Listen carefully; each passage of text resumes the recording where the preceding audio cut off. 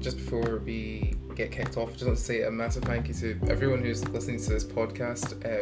As you can see on Spotify, it's been a couple months since the last one. And honestly, life just gets in the way. I'm sure you've all experienced that between finishing up university and exams and prepping for summer plans. Some things just didn't happen as smoothly as I'd probably like, but have no fear, we're still doing podcasts. I'm still very excited to keep doing this, and I'm very glad to have you with me. So without further ado, the interview.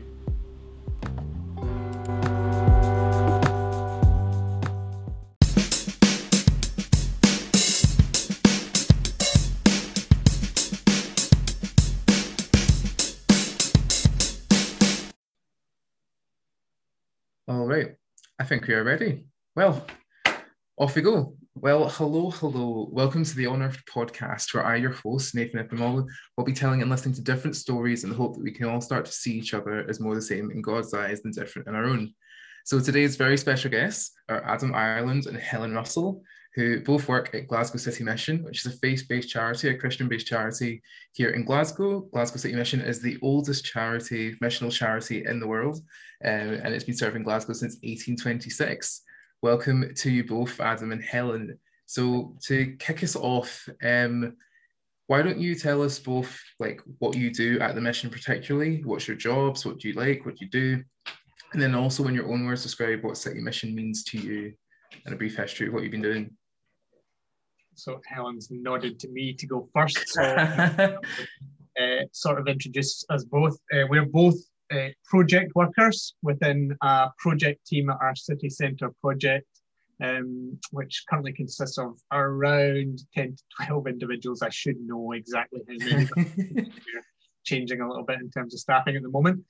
Within that project team, Helen and myself have specific responsibility for caring and supporting our international guests.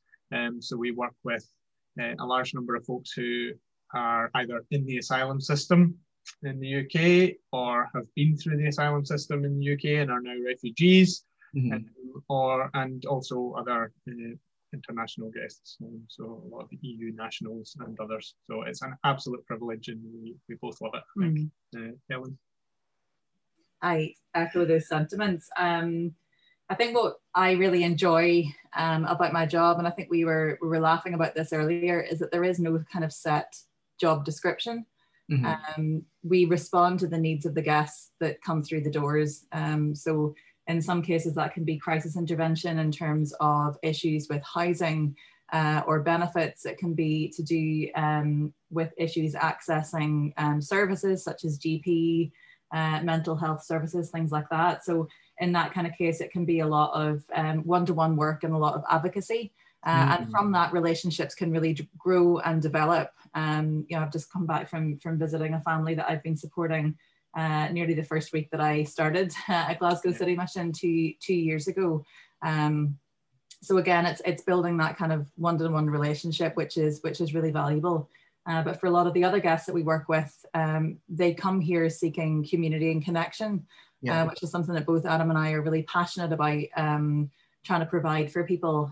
So pre-COVID, that would have been through things like our internationals brunch followed by ESOL classes, but also through, exploring the city with our New Glaswegian Explorer group, or through Women's Group, or through New Glaswegians Bible Study. All of which are just really good, ways of encouraging kind of peer support and community within our international community, but also giving us a real opportunity to get to know people in a deeper way. That's amazing. It really sounds like that, as I can glean from that really the central tenet of your role for both of you is support. And that can come in a myriad of different ways, as you said, whether it's advocacy, whether it be simple things as getting people used to the city. I thought before, and I think it's been reported on before, of how most recent sort of changes to asylum and refugees, lots of refugees maybe enter through southeast England or towards London or whatever, and they're kind of sent to different cities across the UK, of which Glasgow is one, and Glasgow does receive quite a number of those seeking asylum. And obviously, even whilst they're waiting for paperwork to be processed or receive appointments, all these sorts of things, they're just in a city they've never been in before, trying to figure out what's what, who to get to know, where to go. And so even I can really see personally how just the sort of taking them around the city, showing them places nearby to them, engaging them with all that Glasgow has to offer, and it's friendly group of people that we call home in this city is really important. So that's really cool. It's nice to hear that, because I volunteer at City Mission as well, and it's certainly something that I see firsthand in the work that's happening there. So what I want to do now is move on. It's a bit of a Q&A. So basically, I've been thinking on charities and missions and what they do and what they are. And I've been asking some friends too, through social media and in person, what they want to ask about charity work, what that sort of includes. So I feel like I'll just work through them, and you can speak for as little or as long as you'd like. But the first one here is, what aspects of charity work do you wish more people knew about, understood? Do you think there's any misconceptions? Can I answer that one? Is that okay? Oh yeah, jump right in. I was just going to say that sometimes I think there's a real misunderstanding about the benefactor-beneficiary relationship. Okay. What we're all about here at Glasgow City Mission is really trying to empower people and provide opportunities for them to be able to help themselves, I guess, is the most important thing. I think sometimes that whenever people hear the word charity, they can think that it can be quite patronizing or a little bit condescending, or something that is done to you. What we really want to do is to facilitate opportunities for people to do things for themselves, which is why, you know, the opportunities to get to know the city is so important, to get to know processes and the nuances of what life is like in the UK is really important to enable the guests, certainly that Adam and I work with, to really thrive and flourish in the city and to live full lives where they're not reliant upon us. That's one thing that I think as a whole in Glasgow City Mission, we're really against, I guess, dependency on us and on our services. Yeah, and certainly creating dependency where dependency is not something that's required and ultimately beneficial for somebody. So entirely echo what Helen has to say there. And one of my colleagues, I think, has described it to me and helped me understand it as being a process where, you know, sometimes our guests do not need support. But there will be certain activities or certain tasks or certain periods in our lives, in all our lives, I suppose, but specifically thinking just now about the lives of our guests, where they need help and we need help carrying the particular burden of the task that that we need to do. And so we, I suppose, love to join folks and carry that burden for somebody at that time when they can't carry that burden for themselves. But really what we want and what we aim for is folks to be released and to be supported and to be encouraged to carry those burdens themselves. And there's a whole myriad different ways why there are those times in our lives when we can't physically carry those burdens ourselves. And it's our job is not to judge people for why they need that support at any particular time, but to actually to love the individual in front of us. That's really, really good to hear. I think there can be little aspects of that, whether it's when you're volunteering or probably not even when you're necessarily at the mission. I know for me, sometimes it's just when you're in the street, you see street advocacy, you see, like, if everyone is, you know, if you're in Glasgow, everyone's going up Salthill Street and seeing someone offering charitable support, or you always see that in the streets, and that's fine and it's really good. But I think certainly like the conscious or unconscious bias is there sometimes when you see people in the street, whether they look like they've been rough sleeping, if they look a bit unkempt, whatever it may be, and there's a certain assumption that you make in your mind of, oh, well, they're going to receive something, they're going to get something from this organization or this charity or this mission. And I think there's a certain bit of, I don't think most people would like to admit it to themselves, there's a certain sense of maybe pity, maybe a bit of, I don't know, an inward condescension of that situation or of that lifestyle, or isn't it a shame that they're in this position, sort of thing. And I think it's really, really important. That's why I always liked that we refer to people that use City Mission services as guests, because there's a real respect and grace and their humanity for that. Yeah, I think dignity is a big part of what we try to do here at Glasgow City Mission. I think that's why the building, you know, we take real pride in the way that the building looks, because we want our guests to feel welcome and valued in the space. It's why we went to a table service in the evening drop-in. It's a meal and it can be shared, and there's time spent with people, because time is one of the biggest things. And as you know, Adam and I are running around like headless chickens a lot of the time, but a lot of the time it is just for yourself. Being able to devote that time to the people that you work with, to make sure that they know that they are of value. So dignity really is essential. Yeah, I think it's a really good way to slowly move us to the next question, because I think it would be very easy for people to think that in order to donate per se, I think even when you say donate, I think the immediate thought is financial or material donation. And I think that is great and that is important and needed, as we'll get on to, but I think there is a real underestimation of what it means to donate your time. Time's the one thing that the vast majority of people have, irrespective of their other circumstances. I think when you choose to share that and to donate that, so to speak, to people who could really do with it, like, I think it's something I don't think enough about, because I think charities sometimes have a focus on the financial aspect of donating, which is, again, important. I think sometimes the prevalence of donating your time is less spoken about. So that's really good to hear. Moving on to the second question here, how would you say, I guess at least in a City Mission context, of how charitable donations are used in a day-to-day sense? Like, if someone is to donate, I don't know, £50, £20, like, do you think that in the course of your day-to-day jobs that you see where that money goes and what it gets used on? I would say definitely. I mean, if you look at the back of the Glasgow City Mission van, there's a little appeal that you can text money into, and it talks about actually providing a hot meal for someone, which is what we get to see. And like, I don't know about Adam, but I've been thrilled that, you know, we're open downstairs again for evening drop-in. And yes, the hours have been curtailed, but actually having that space where people can come here for breakfast, lunch and dinner, which is just so important, and a real lifeline, community-wise, as well as sustenance-wise, has been really important. But again, I guess it comes back to our kind of job description in some ways as well, in terms of the kind of support that we're able to offer people, because actually those evening meals are only a very small part of what we do as a project team and being able to support people. And I'm sure Adam would like to speak and do a little bit more about that. Well, yeah, I think I kind of think of ourselves as being like a storehouse in a way.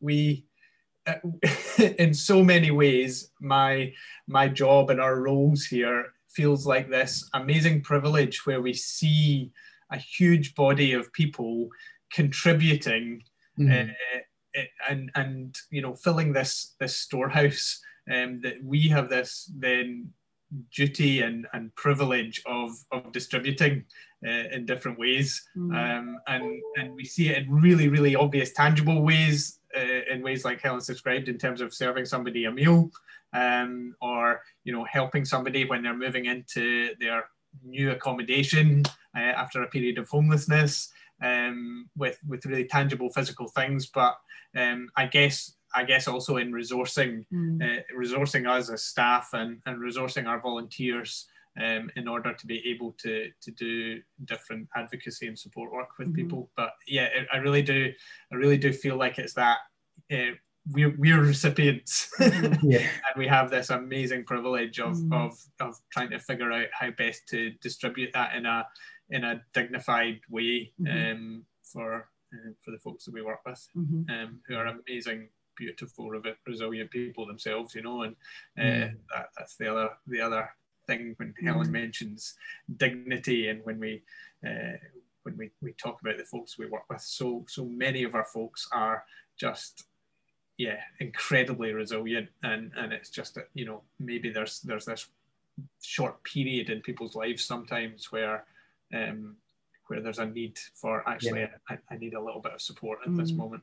And I think it's being able to bless people as well, you know, to go a little bit beyond maybe what they would expect. You know, we were thinking about sort of at Christmas time, and I know that through the Child and Family Centre, they're able to richly bless the families that they work with in terms of, you know, help with Christmas presents. And I know that Margaret does an amazing job there, you know, trying to source turkeys for people and just see things that become really special. I know she was doing crackers at one stage as well, something that would make Christmas really special for a family that we wouldn't even really think about. So that's the kind of thing that I think sometimes richly blessed and generous. I think sometimes is that. And we really do see the generosity of the folks of Glasgow and beyond. Like it's incredible. Absolutely. Oh yeah, it brings a smile to think about all the ways. I know I've asked you guys to share a story or two a bit later, and I'm sure we'll get to it, but the sense of blessing, of really accepting, like, I see what you mean more clearly now, Adam, as a storehouse, and that people donate, whether it's time, money, things, whatever, resources, skill sets to the mission, to the charity. And I guess the job is to prayerfully steward all of those resources so that they are output, so to speak, as blessings upon the guests that need them.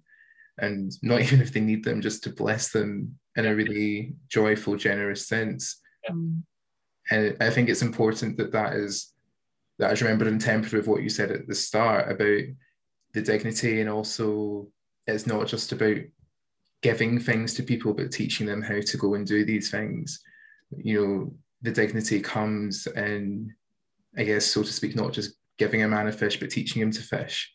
But that doesn't mean that that flies in the face of the genuine joy and blessing that it is just to be generous.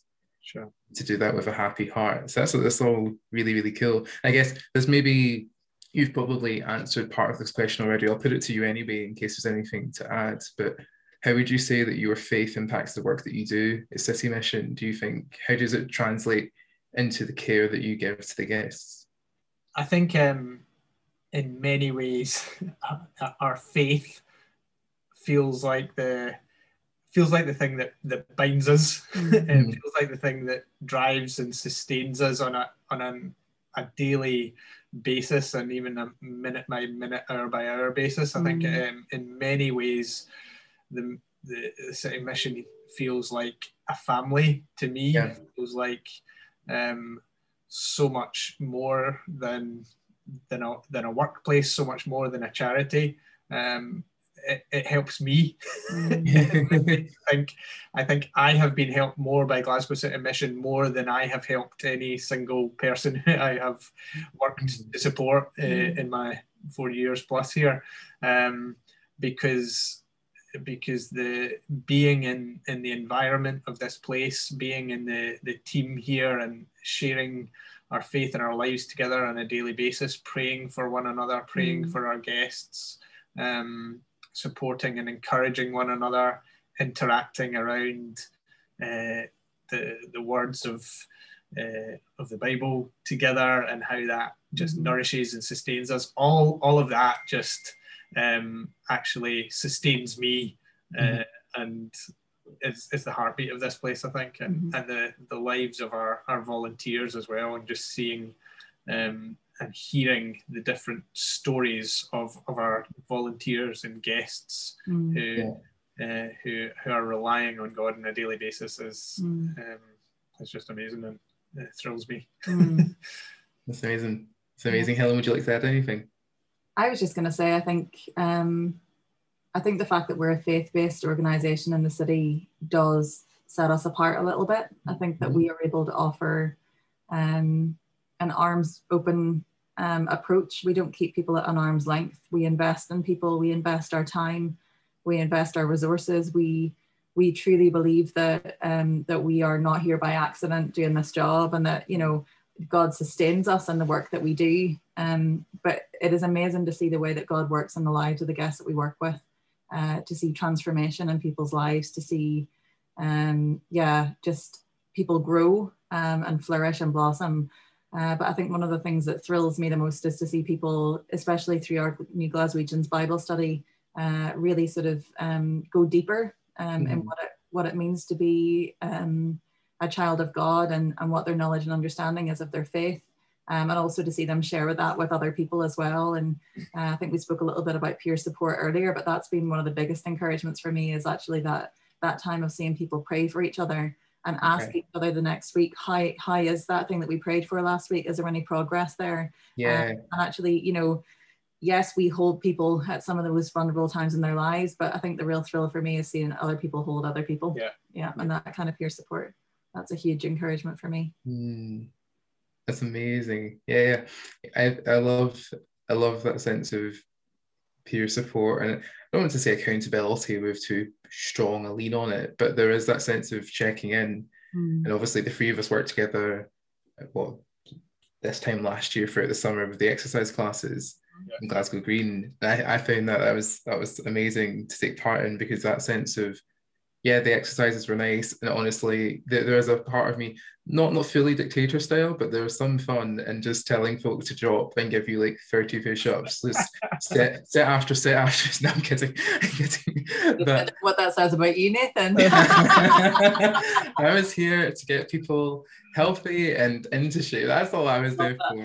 There was some fun music and some good chat. But no, I really enjoyed getting to know each of the guys that came along. And you're right, that sort of checking in, like seeing their lives as it started when we first met them, and then every week after, checking in on them, sharing whether it's some orange juice or apples. Or I remember when you brought 15s as well, Helen, and we all just, like, the exercise is fun. It's the event by which our coming together was centered, but the sort of the relationships that are being built through that, the genuine joy and intrigue at learning at how other people live, and learning what's brought them to the UK, what's been going on in their lives day to day, and following that along and really seeing that journey and that growth and the joy. And even when things haven't been good, we've not heard from someone for a while, and that can be really, really hard. You know, we've seen people with bright smiles come through the mission, and we see them and things have happened. We've not seen them for a few weeks. They've come back, they've checked in. But that sort of ongoing relationship is really, really key. And I think it's great that there's never quite a sense of being done with receiving help. You may need less help, you may need no help even, but the relationship remains. And I just, it's great that there's the mission functions as that sort of bastion of community and of relationship within all of that, and support for when it's needed to. Moving on from that, I'd wonder, as I said before, if you guys might have a short story, or of course change names if that's appropriate, of a guest or guests that you guys have worked with that's just been a real blessing to all parties. I will share, if that's okay. I'd love that. It's going to be about the lady who I've just come from. So it was actually Adam who first interacted with her. I was on my radio training program, and this lady arrived at our door at Glasgow City Mission with 4 small children in tow. And I spent some time working with her and Glasgow City Council to ensure that the family could get into accommodation. And this woman is a woman of faith. This woman is a woman who's been through quite extreme trauma. Who puts God at the center of everything that she does, including raising her family. So this woman works really hard. She's got an amazing work ethic. Really isn't very comfortable at all with receiving any kind of benefits, but gratefully receives them as it is.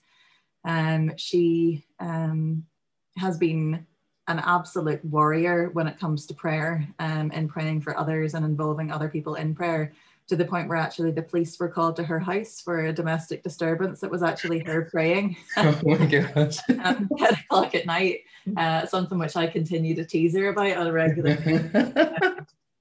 But she's become involved in different aspects of the activities and community that Adam and I try to offer here at Glasgow City Mission, including our New Glaswegians Bible study. ESOL has been a big one for her as well. And also the women's group. But it's just been a thrill to see her start life in our community here at Glasgow City Mission feeling probably at her most vulnerable, at sea with kind of nowhere to go and no kind of set future, to see the way that God has worked in her life, to get to a stage now where she's in a lot more stable kind of situation. It's still not perfect, but it's more stable, and to see her really engage with us here at Glasgow City Mission and get fully involved with our community here.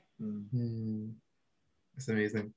It's those sort of stories, those relationships that are so, I think this is kind of alluding to what you said earlier, Adam, about receiving as much from the mission as more from the mission than you put in, because stories, but lives like that are so touched by the work that's going on, and I don't think the guests realize how touching they are, and the experiences that they offer up, and their vulnerability and their honesty with how they talk about life, how they talk about the things they've gone through, and how willing they are to both accept that help would be good and that they're happy to receive that support. But it sometimes makes me want to tell them, like, I hope you realize how much you are supporting others, supporting us. Like, you know, there's such a blessing that comes from sharing in life like that with people.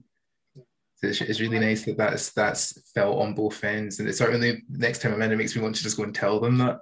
It's like, I hope you guys know what your lives stand as testament to, and the character that you show and the joy that you bring. Like, I imagine that for some of them, they're leaving quite traumatic events almost at the door, and whilst that's not what we expect of them, they don't have to. They're more than welcome to come and bring that and love and support. But I think sometimes when you look around a room of guests, whether it's in the cafe mode, the drop-in, the evening, the winter shelter, and see what they are doing in the way that they interact with each other, and as you said, in the way that they're offering peer support to other guests, like, they are such a blessing. And I kind of, I sincerely hope that they know that. And I'm sure the mission's always been keen to show appreciation to our guests, but I just hope that they deeply know that, because it's so true. Yeah, no, I think maybe going back to one of the previous questions as to how does our faith inform what we do. I think that generous welcome to anyone, regardless of background, race, circumstance, and life choices. That I think that is one of the massive things that defines who we are and shapes the nature of the service that we provide and the experience that people have in this place. And I think my stories would be similar to Helen's. I know the woman who Helen's been speaking of, and when I think of her face the first time she came here and met us, the pain and the despair, and her face around most interactions with this woman now, it's just incredible. And a lot of that is testimony to Helen journeying amazingly with her through the difficult periods. And I could tell you similar stories of folks who have found a welcome here that they haven't found in any other place. And that's not to say that there aren't other places who provide amazing welcoming opportunities as well, but it's a real privilege when that place of welcome is us.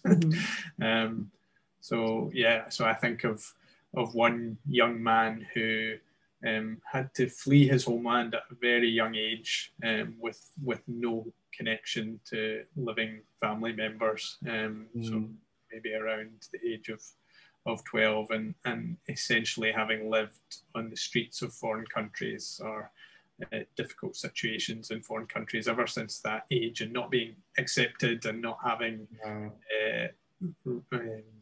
basic human rights in those places, and ultimately at first in the UK.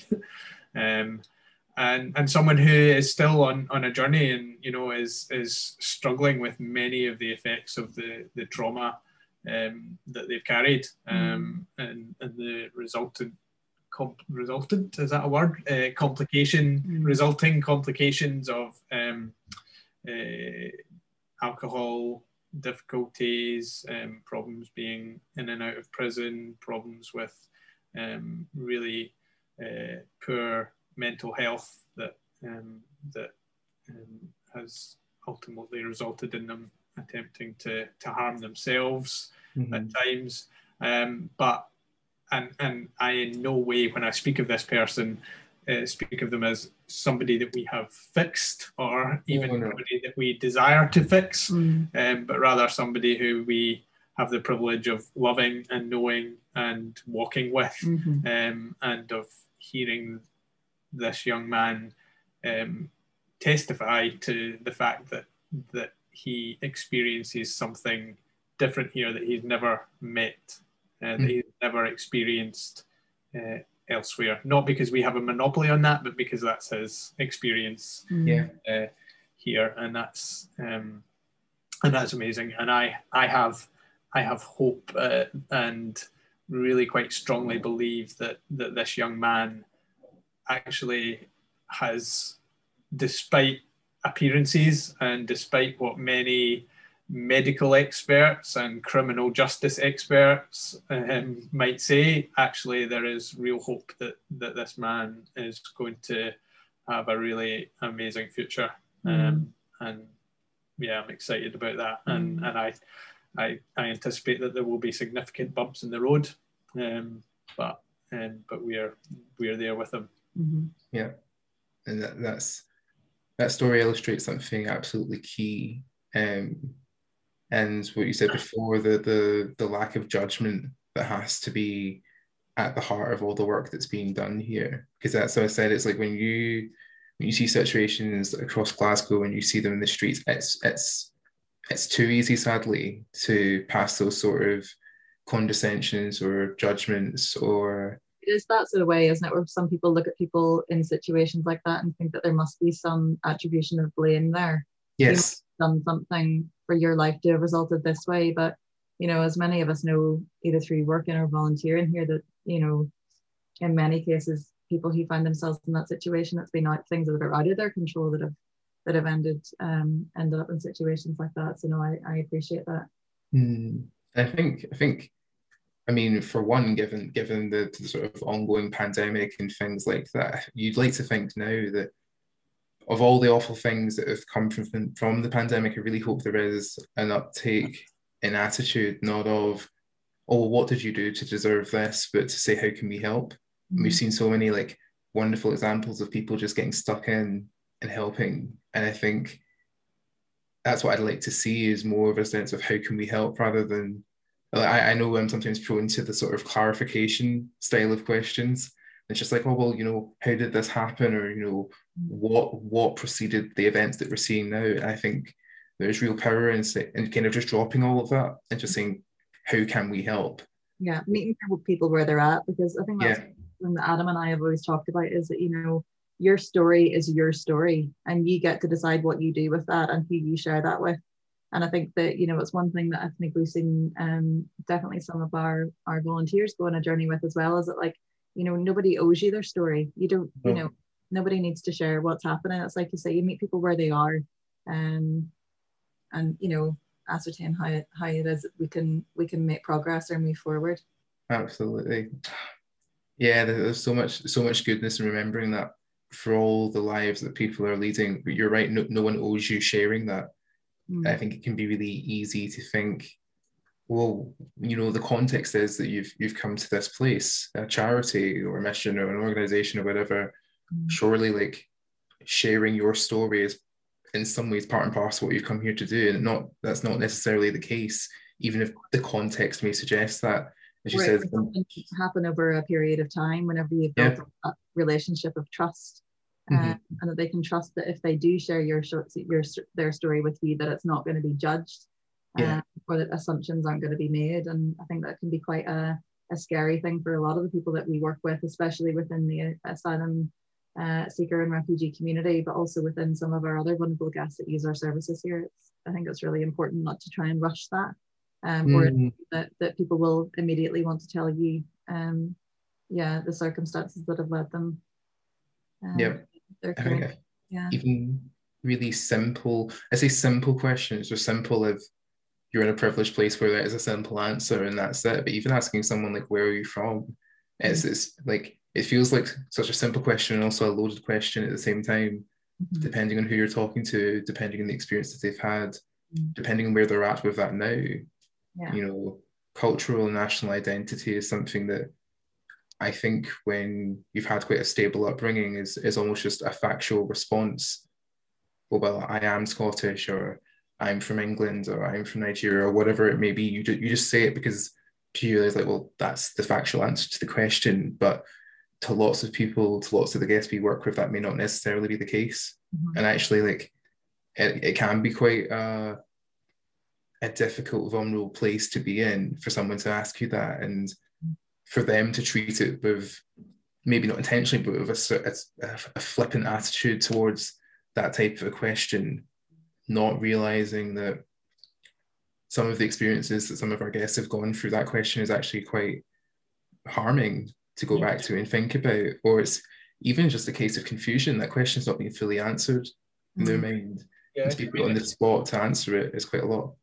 Yeah, it's one that I think about a lot, because it's an easy question to ask. I don't know if you want to go down this road, so don't let me take us down a road you don't want to go down. But you mentioned it being a loaded question. I think it's a very natural question for us to ask, isn't it? Where are you from? And it very often comes from a really good place of, you know, just I want to connect with you. I want to know that you are, hear a little bit of your story. But I often challenge people just to be careful with that question and to find an alternative to that question, particularly when we're interacting with folks from other nations and like the one that I get. Where's that lovely accent from? But I know that people who are new to the UK can hear that question, where are you from?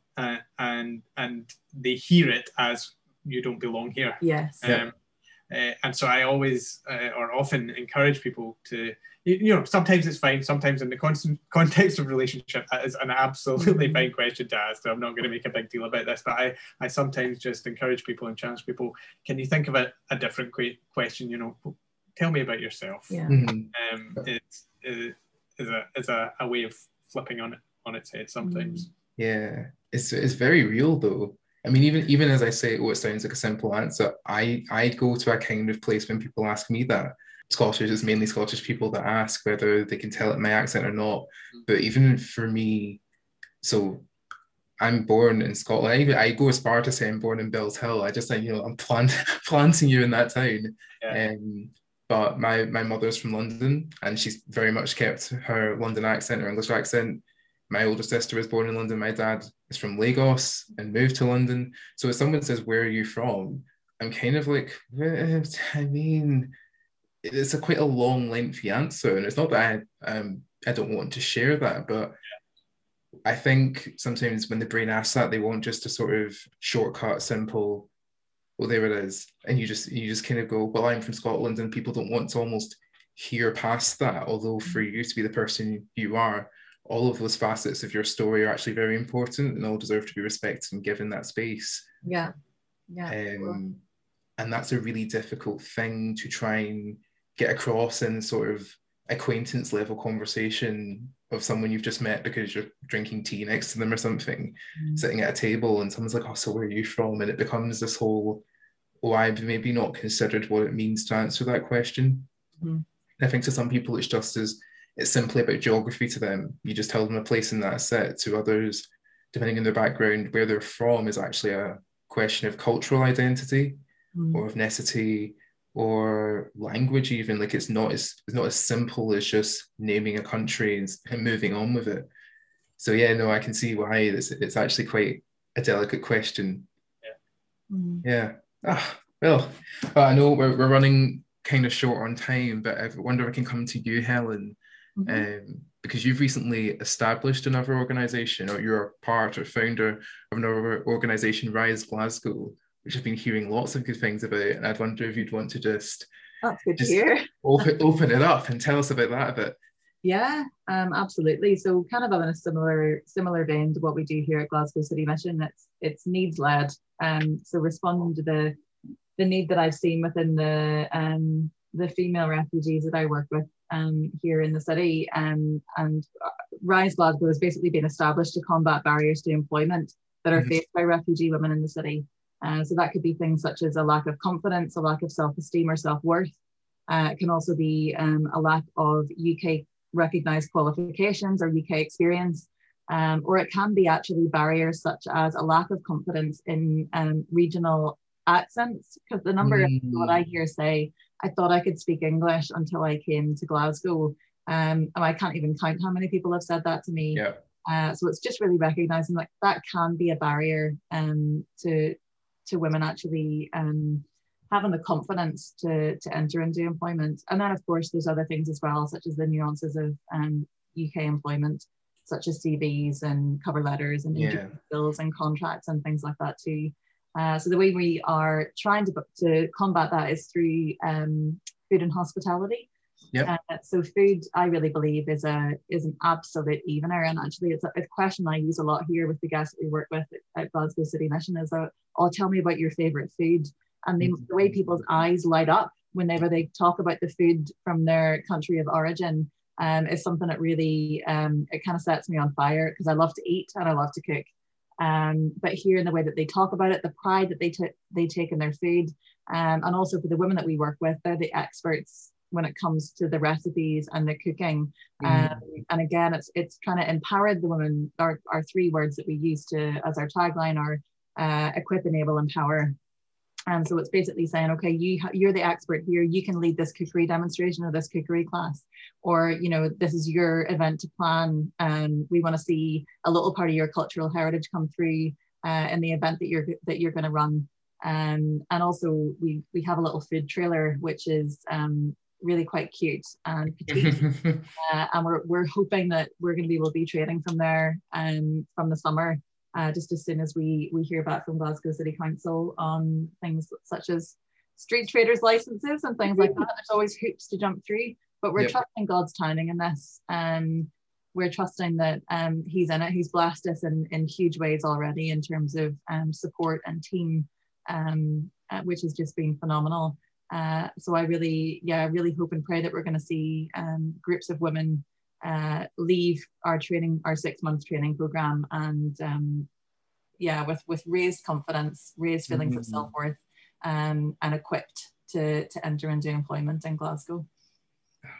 That's amazing, because so I will link to the Instagram but your Instagram is just going off. It's just brightly coloured. You've got the truck. It's bright yellow, isn't it? It is, yeah. People have said that our branding is quite assertive, and I'm like, because we're unapologetic about what we're trying to do, and we work exclusively and unapologetically with the refugee community within Glasgow, because I think one of the things that really came through from the women that we worked with back in 2019 is that they're not weak women, and that's one thing that Marzia had said is we're not weak women, we're strong. We just need an opportunity to show that. And that's really what we're all about, is providing opportunities to showcase the untapped potential of refugee women in our city, and also to celebrate them and to provide opportunities for them to have an interface with local Glaswegians and to have them try their amazing food. That's such a class vision, honestly, because the idea, I think it's like what I said before, it's easy to short circuit and look at people and make your assumptions and almost give this condescension, this pity on what you think has happened to them. But I love it. Like, I love that the women themselves say we are not weak women. Like, they're honestly just waiting for someone to say, well, go on, show us what you can do. And they're like, well, give me some room to move and let me show you. And I think I'm really, really excited to follow that and see how these women who are going to be empowered with training and with skills, with all the means and needs to really step out confidently and the gifts that God's given them and say, look, this is what we're about. This is what we love. This is what we're here to do. I'm quite glad that, as you said, that people have called the branding assertive. And I'm like, well, what else do you want it to be? Like, these women are assertive of what they know how to do and what they're good at. Why would you want to hate that? Why would you want to change that? It's really cool. So is it, if I've got this right, there's barista training. Is there other sort of, is it health and food safety standards? We go through UK industry recognised qualifications. So we've got level 2 food hygiene, we've got allergen awareness, we've got customer service training and barista training. And then Catherine, who's our operations manager, also runs our in-house training. So that's things like kitchen basics, knife skills, cooking skills, baking skills, and then also looking into things such as the kind of, I guess, Scottish culinary kind of history and the influences from different parts of the world, which again is so applicable to the women that we work with in many ways. And then obviously looking into employability skills as well, CV writing, cover letter writing, interview skills, and also successful job searching. So amazing. If any listeners hearing this and think that sounds cool, I want to get involved, is there anything that they can do? You can have a look on our website. We've got an event coming up for Refugee Week on the 19th of June. We're holding an outdoor supper club at Woodlands Community Garden. So tables are being sold in groups of 6, but tickets have sold out really quickly. So even at this week, I'm not sure if we've got any left, but that'll be a really great opportunity just to celebrate the refugee community within our city and to raise awareness of some of the issues that they face. And then just also keep an eye on our social media for different announcements and things like that. But yeah, we're always looking for people with skills. So yeah, keep in touch. That's love to hear. Well, that's great. Well, I mean, there goes my summer plans if that's sold out. But I'll certainly be following for the next one. And yeah, it's great to really thrust forward and champion initiatives like this, like with all charities and organizations, because at the heart of them, they want to see the people of this city helped and supported and loved and dignified. And as I said at the start, it's with your roles at City Mission, it's about support. And you kind of maybe don't consider just how many ways you can do that until you start exploring even your own interests or the interests of those you work with and seeing how can we bring this together so that we're supporting people. It's really, really exciting. I'm looking forward to seeing this yellow van like just in different spots of the city. I'll be making sure to stop by, absolutely. If I can ask one little thing before we close, just if there's anyone listening who's maybe thought about volunteering or getting involved with work at charities, organisations and hasn't yet done so, what sort of parting message would you like to leave them with? What do you think will get them over the line and encourage them into it? Well, I volunteered here before I was employed. I think it was just that initial kind of like, it is that sacrifice of time initially when you think, do I have the time to volunteer? But actually when you get here, it's just value added. It's a really good opportunity to get to know people who might be outside your social sphere. But I think also as well, it's the opportunity to come and really join a team of really motivated people. People who are really focused on going deeper in relationship with anybody and everybody who comes through these doors. As I think as a charity in general, I think it's also thinking about what skills, what experience do I have, and where could that best be used? How can I use the gifts that God's given me to further the work that's happening in our city? Right. Maybe it goes without saying, but I'll say it anyway, but our volunteers are the engine room behind what we do. And we could not offer the services that we offer without our amazing army of amazing volunteers who come from such different backgrounds, such different experiences, and each contribute in their own way. So yeah, it's just another of the privileges of being involved here. But yeah. That is brilliant. Well, thank you both for coming on. All right, so this has been Helen Russell and Adam Ireland, a conversation with your host, Nathan Epimolu, here on the Unearthed podcast. So I'm so glad that you've joined us today, and I hope that you've unearthed a little bit more of life and the people within it today. Please feel free to reach out with your thoughts on our Facebook page at Unearthed Podcast, and share your thoughts on Instagram at A God Made Man. And if you've got any stories or backgrounds that you'd like to share, feel free to drop us a message. And remember, we're all somebody's neighbour. Thank you. Love that. Thank you.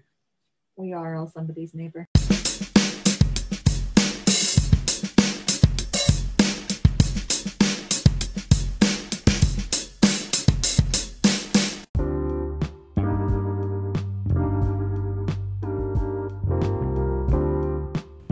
One quick thing before we go, I'd just like to say I'm doing a fundraiser for Glasgow City Mission, actually. So I've decided off the back of my birthday to cycle 300 miles across Scotland, doing various things to different places across 8 weeks. So we're into the last 2.5 weeks or so of the challenge. I'll be cycling to Edinburgh, I think, probably by the time that you hear this episode.